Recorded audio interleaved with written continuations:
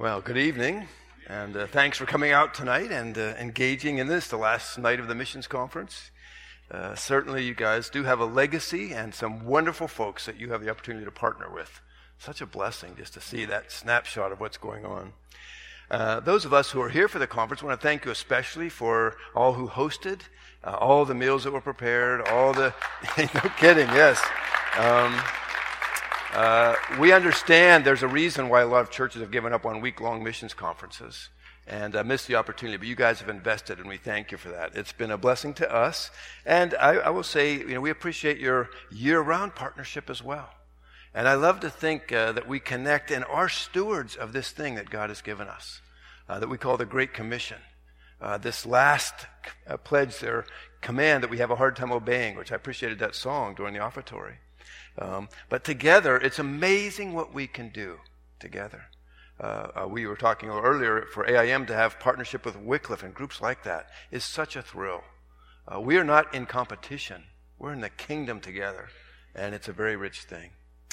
Well, we've been looking through this weekend a bit at the life of Peter to say, Lord, what would you teach us about the efforts you went to change his heart so he could be more fruitfully used? And with the men, we looked at how Zacchaeus, this somewhat despised Jewish rich tax collector, who it would have probably been hard for Peter to warm up to, was loved by God and invited wholeheartedly into the kingdom. And basically got a big high five from Jesus when people were scowling that a man like him could be invited in. And then we looked at Cornelius this morning and said, wow, what's it like for a Roman centurion? If there's anyone the Jews don't like, it's a Roman soldier.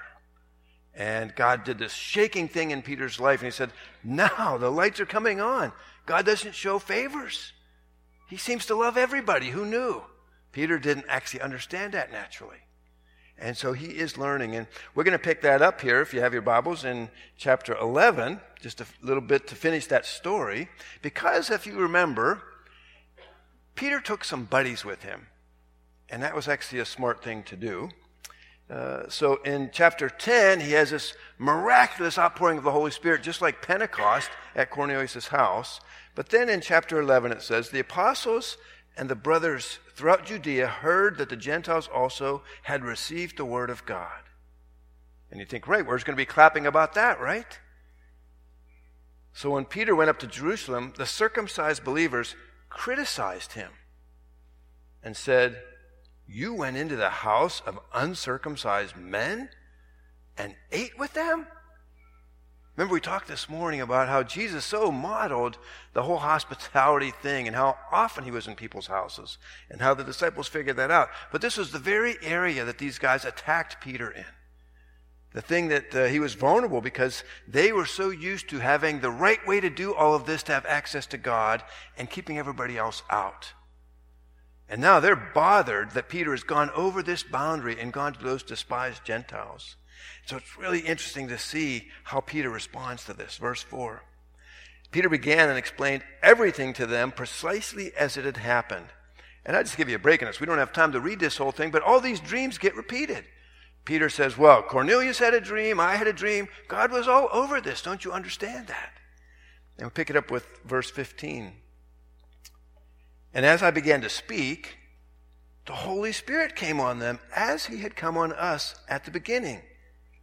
Then I remembered what the Lord had said. John baptized with water, but you'll be baptized with the Holy Spirit.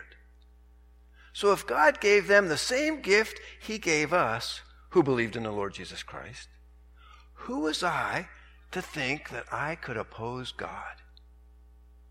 Now Peter has gotten bold, hasn't he? He's still making this defense. He said, listen, it wasn't my idea. I wasn't that warm on this Gentile Roman soldier.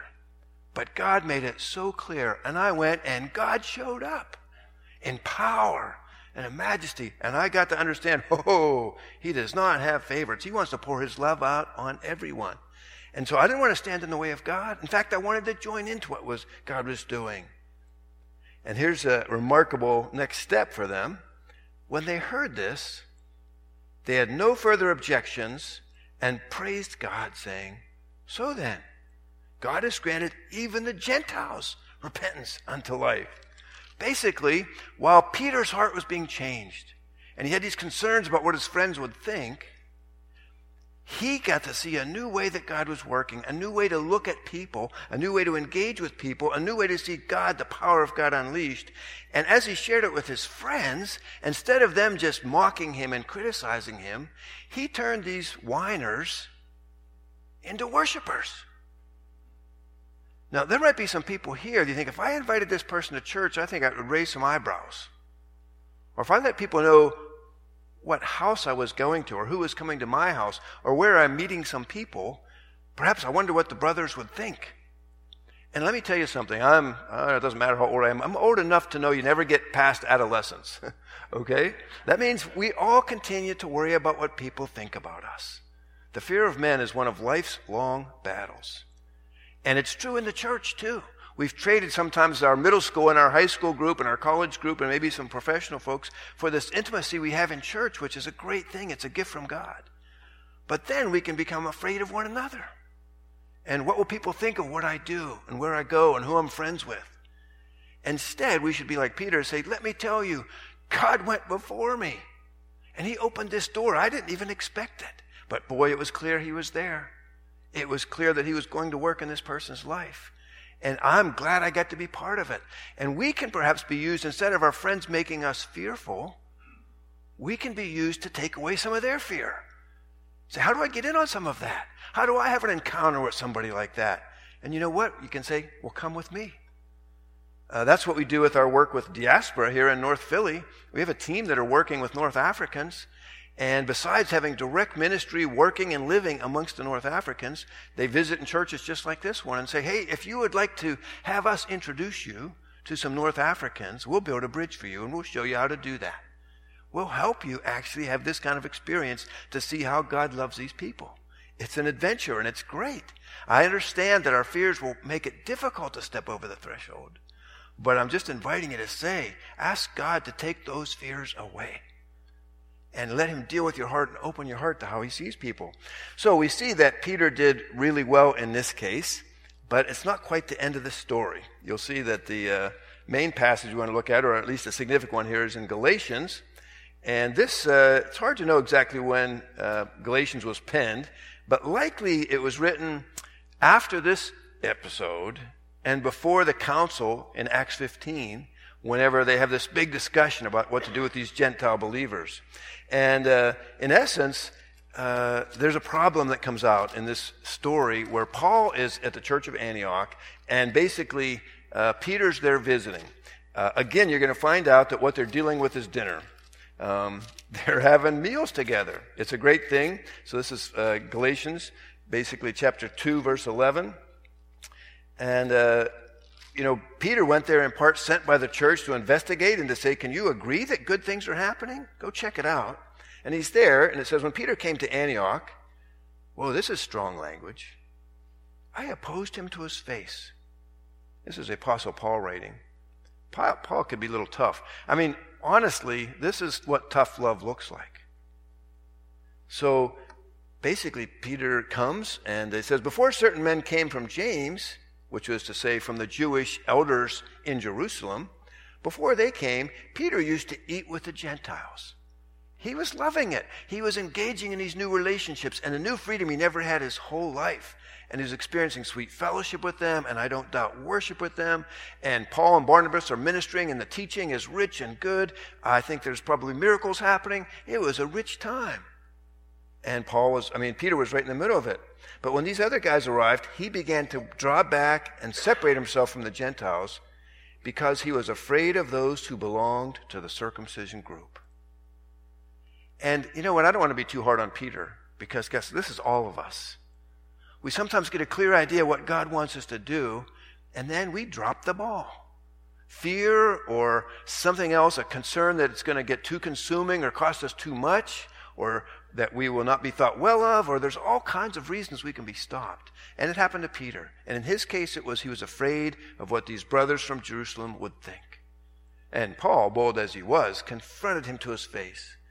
And it basically says, not only was Peter doing this, but because he did it, the other Jews joined him in his hypocrisy, so that by their hypocrisy, even Barnabas, the friendly guy who was always supportive and helping everyone, even Barnabas was led astray by these acts of Peter.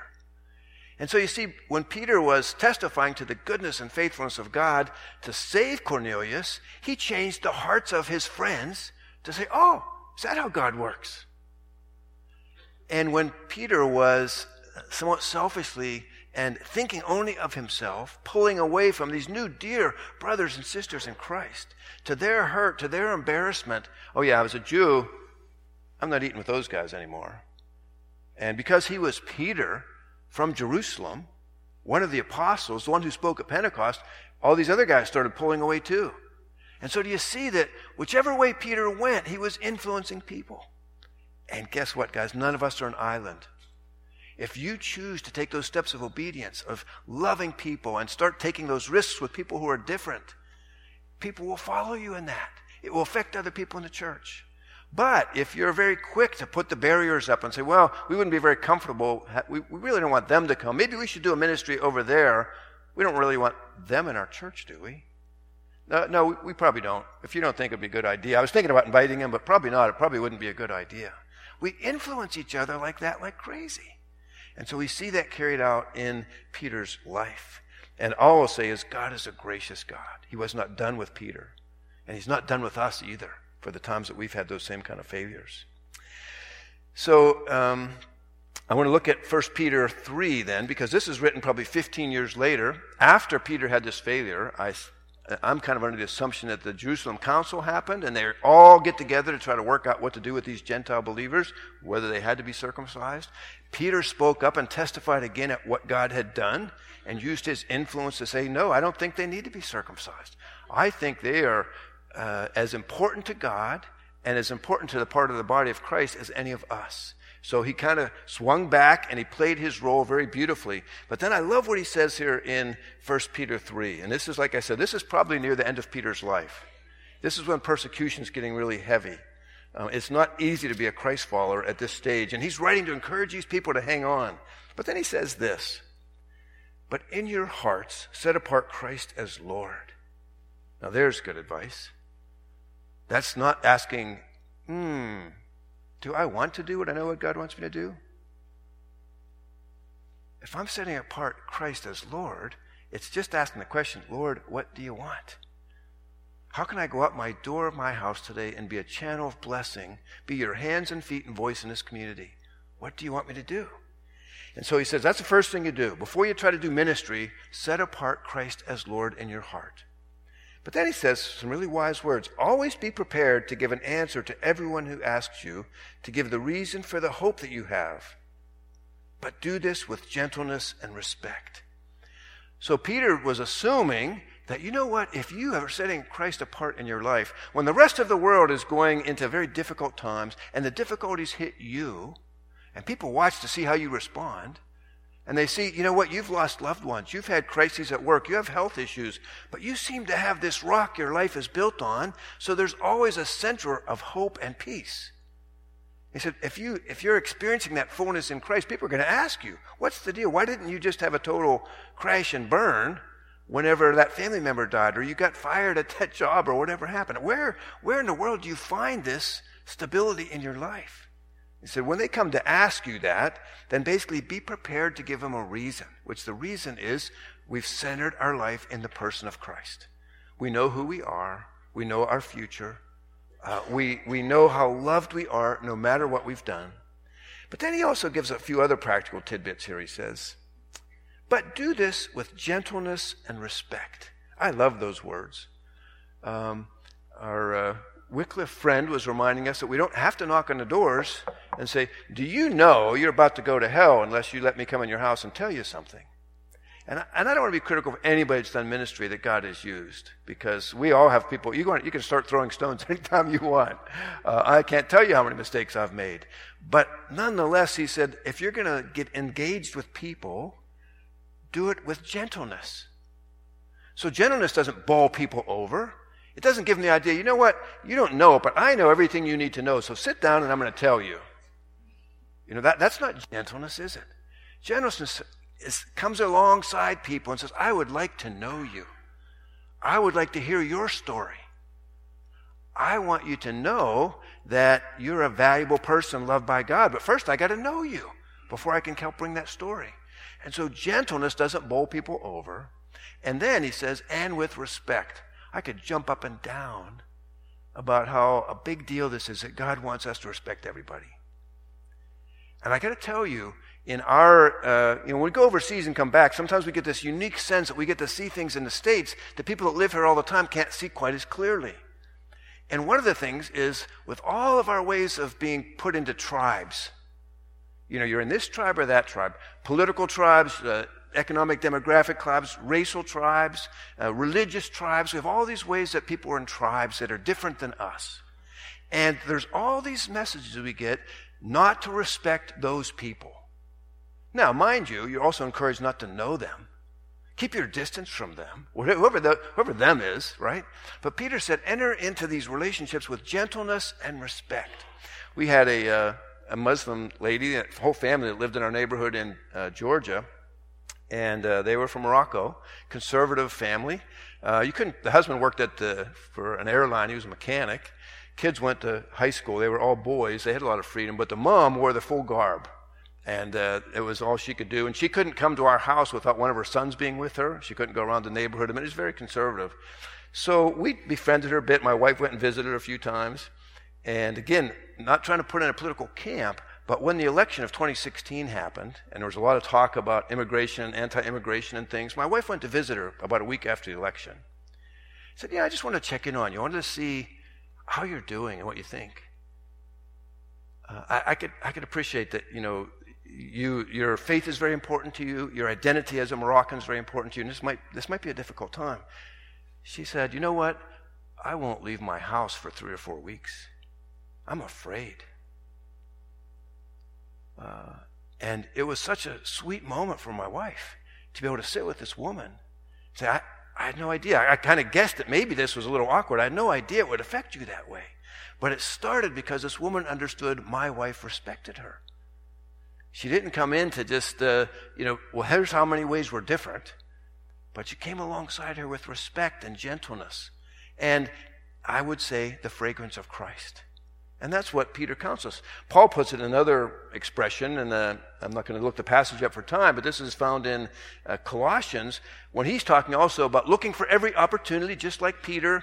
And he says, let your language, let your talk be seasoned with grace. So if I'm dealing with somebody and I'm dealing with them not with grace, the negative of grace is judgment. So if I come to you and I really need you to know what I don't like about you. I really need you to know all the things that I'm thinking are wrong. Because if I don't tell you, you might think I think it's okay, these things that you have, your lifestyle things or your religion or whatever. And so it's really easy for us to come across as judgmental. And Paul says, let your words be seasoned with grace. Guess what? Grace means you don't have to earn God's pleasure. You don't have to get your act together to be loved by God the Father, God the Son, and God the Holy Spirit. Grace means, however big a mess your life is, what I want for you is I want to see good come to you. I want to see you get reconciled to God and reconciled to other people. I want blessing to flow into your life because that's the God that I know. The God I know loves you. And so I want to bring these words of grace with respect and gentleness, instead of words of judgment and condemnation. And you know what, if you would take care of this and this and this, maybe you could have a chance to get your life in order with God. And so, Paul is a pretty stiff guy. Peter was sometimes very, very outspoken. But somehow in the course of their ministry, they learned these things, and they invite us to see what God taught them and see how we can learn it. About being gentle, about speaking with grace, about being non-judgmental. Well, I want to show this video that is from an acquaintance of ours in Africa, and it just gives you a little bit of picture of what it's like from their side, okay? So please, let's see if we can see this video.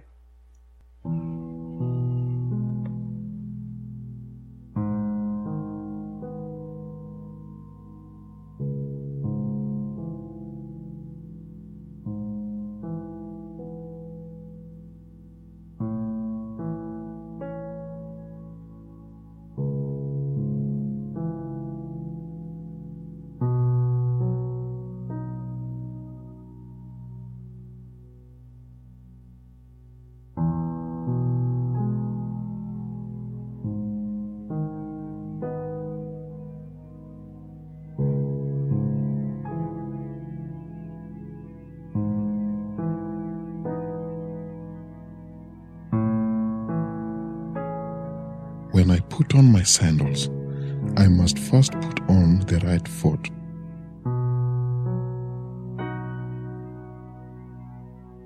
When I enter the mosque, I must enter first with the right foot.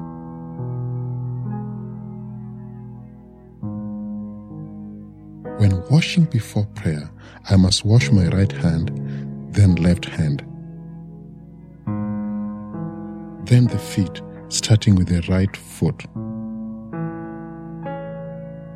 Only after I am completely clean can I pray.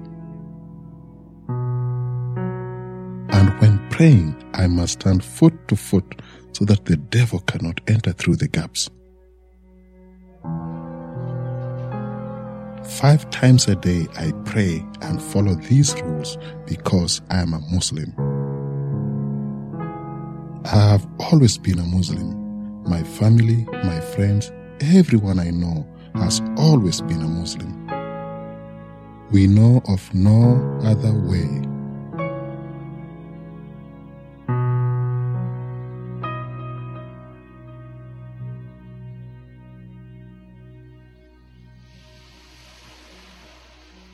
I live beside the ocean. I am a fisherman. I rise early every morning with a call to prayer and go out on my boat. I love the ocean. It brings me peace and it helps provide for my wives and my children. I return to sell my catch at the market. I bargain for the best price, but there's no bargaining with fate when I catch nothing that day. If Allah wills that I catch nothing, then who am I to question His judgment? And yet, there are even more important questions that I'm not supposed to ask.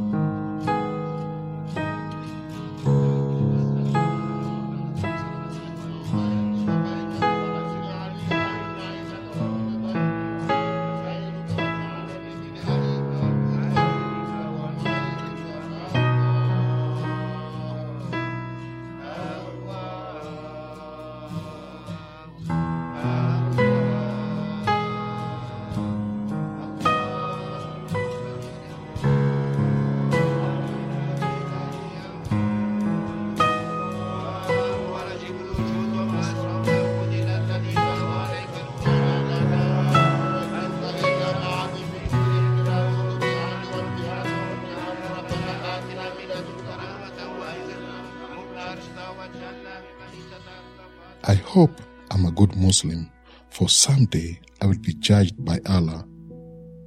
I'm fated to go to heaven or to hell, but I cannot know which. It is a terrible thing not to know if my life of following the rules of Islam will be good enough. I try hard, I say the Shahada, I do the prayers, I give to the poor, I fast, but is it enough to earn Allah's mercy? I cannot know until it is too late.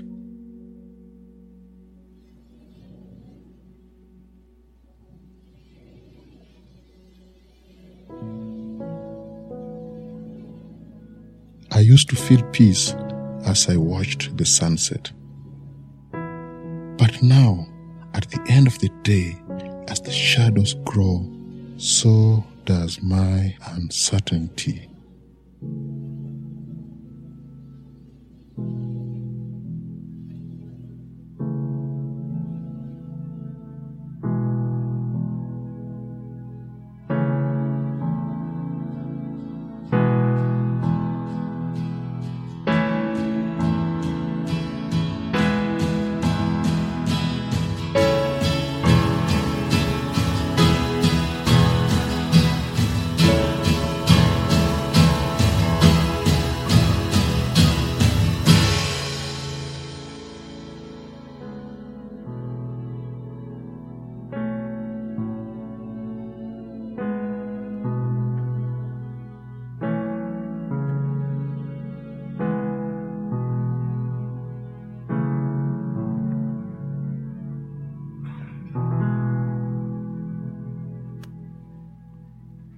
Do you catch his heart?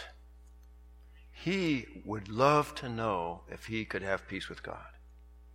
He would love to know that God would accept him. He doesn't know. He doesn't know what Christ did, so he could be fully and freely accepted and embraced in the love and mercy of God.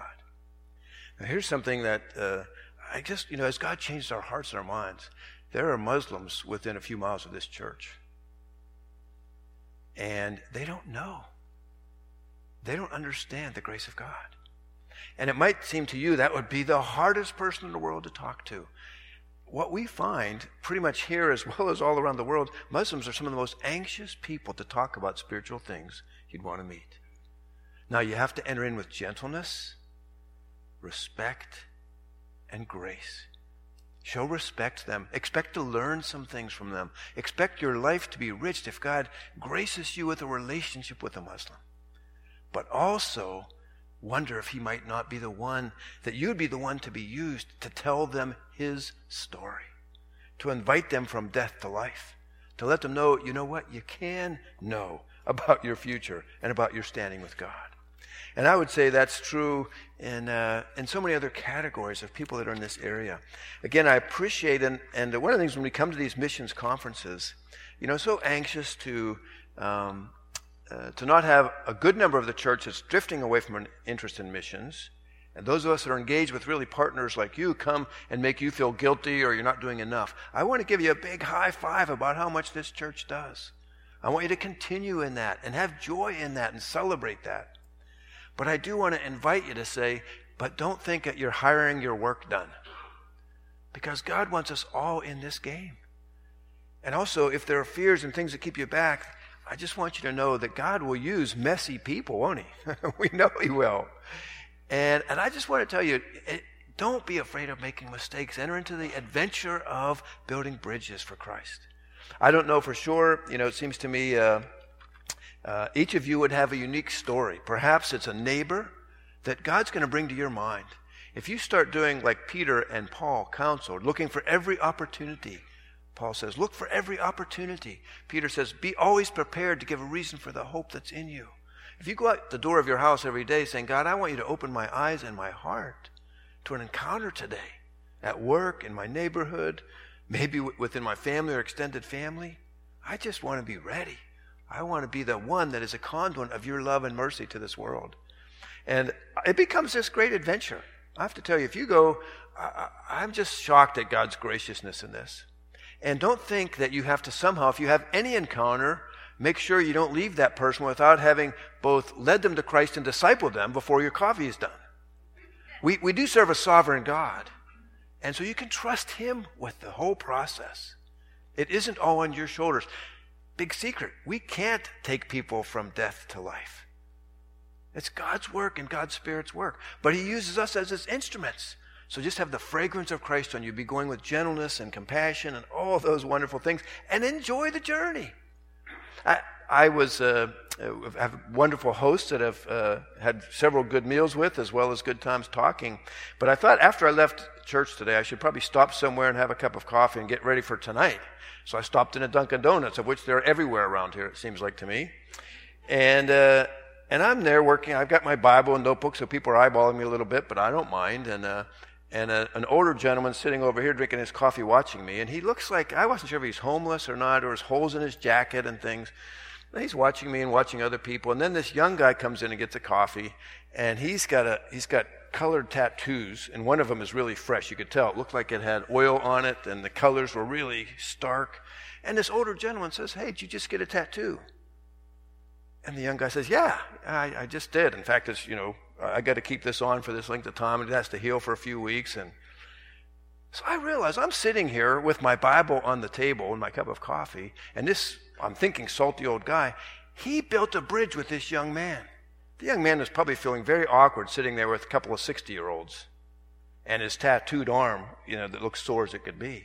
And this guy just asked him a question. So then I asked, how long did that take? I thought it would be 2 hours, but it's 4. We started a conversation. And I'm just reminded of how easy and often, if we're just available, and if it's in our heart, say, God, right here and right now, I want to be a blessing. I don't know if I'll get to preach the whole gospel, but I want to have the fragrance of Christ on my life right now. I want to be available to be used by you, whatever that looks like. And get me out of my shell where Satan makes me think I got to stay in there to stay safe. Get me out there. And may God do that for us.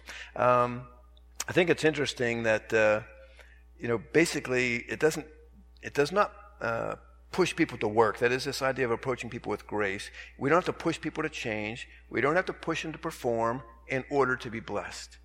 But we can offer the hope that change is possible. Because if we really get to know them and we're respecting them, they'll trust us enough to say, my life's a mess. And so is mine, to tell you the truth. I've got struggles too. I'm a broken sinner, to be honest. And yet, there is hope. Did you know that? Did you know that God can actually go there and deal with that stuff you have? That's a very different conversation than starting with some of I got to get exposed to your brokenness. Grace also invites people in instead of excluding them from things. Grace invites them into intimacy with God, and grace invites them into intimacy with a community like this. What's it like for people to walk through that door right now? Some of these people that, would be so different.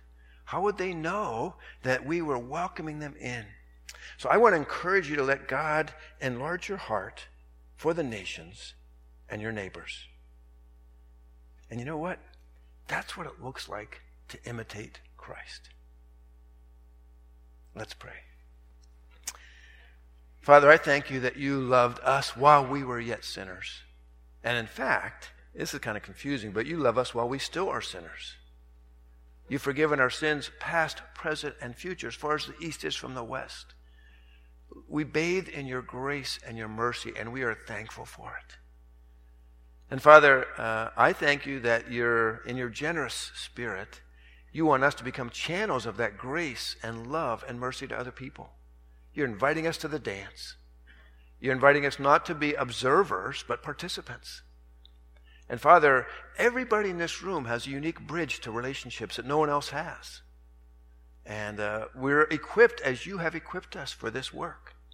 So I pray that we would go out here not with fear and not under guilt, but with a heart filled with a joy, knowing that you have committed yourself to using us in the places that we are in. And then, Father, for this church, I thank you so much for the way you're using them around the world.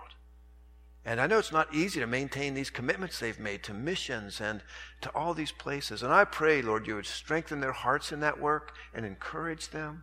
I pray that even this conference, these stories they've heard from their missionaries would come back over and over again and ring in their ears and their hearts about what you're doing. And they say, I get to be part of that too by participating through my church. So would you pour out your blessing in this place? And just, Father, I ask that it blows the doors off this place, that more ministry is happening outside than inside, that the love of Christ is being experienced in new and fresh ways in this community. Father, the thing that just happened in New Zealand is so sad. The hate that was showed. And it's so discouraging to us that things like this happen. But darkness makes light shine even brighter. And so maybe there's some Muslims in our area that are afraid too. They're afraid to go to the mosque. And maybe we can come and say, what's that like for you?